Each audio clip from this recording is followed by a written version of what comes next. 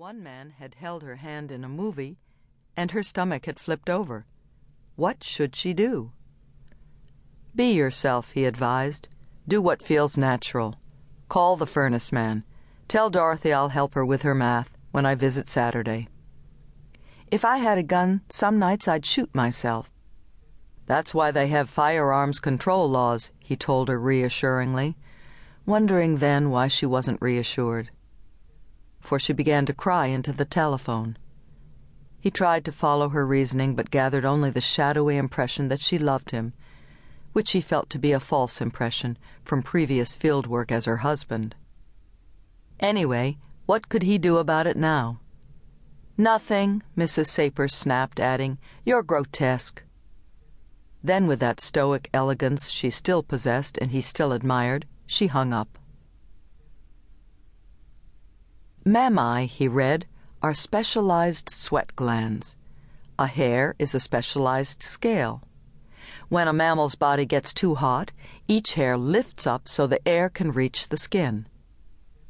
The bizarre Arsinoitherium, superficially like a rhinoceros but anatomically in a class by itself, may be distantly related to the tiny furry hyrax found in nooks of Asia and Africa.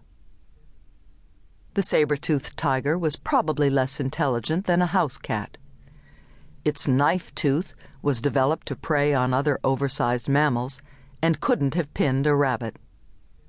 Rabbits have been around a long time, though nothing as long, of course, as the crocodile and the horseshoe crab. Sapers thought of those saber teeth and of the mastodon's low-crowned molars with the enamel in a single layer on top, which were superseded by the mammoth's high-crowned molars, which never wore out, the enamel distributed in vertical plates, and he tried to picture the halfway tooth or the evolutionary steps to baleen. And his thoughts wandered pleasantly to the truth that the whale and the bear and the man are late models, arrivistes in the fossil record. What is there about a bear that we love him? His flat, archaic feet. The amblypods are coming back. There was a delicate message Sapers could almost make out, a graffito scratched on the crumbling wall of time. His mistress called, shattering the wall. She loved him. She told him so.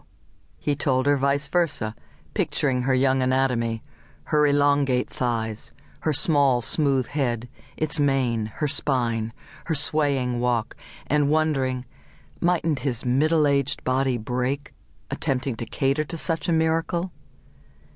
She told him of her day, her boredom, her boring job, her fear that he would go back to his wife. "Why would I do that?" he asked. "You think I'm too crass? I get so frightened." "You're not especially crass," he reassured her. "But you are young. I'm old relatively. In fact, I'm dying. Wouldn't you like to get a nice youngish lover, with a single gristly horn, like a modern-day rhinoceros, one of the few surviving perissodactyls?" He was offering to divert her, but she kept insisting on her love, his bones crunching at every declaration. Rhinoceroses, he learned, when at last she had feasted enough and hung up, had been backed with unguarded enthusiasm by the investment councils of the life force.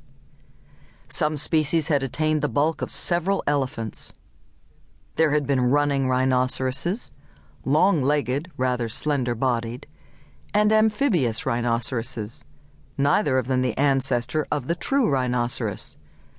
That honor belonged to hornless Trigonia, with his moderate size, stocky body, 14 toes, and very conservative, Sapers could hear Markman impatiently sighing, dentition.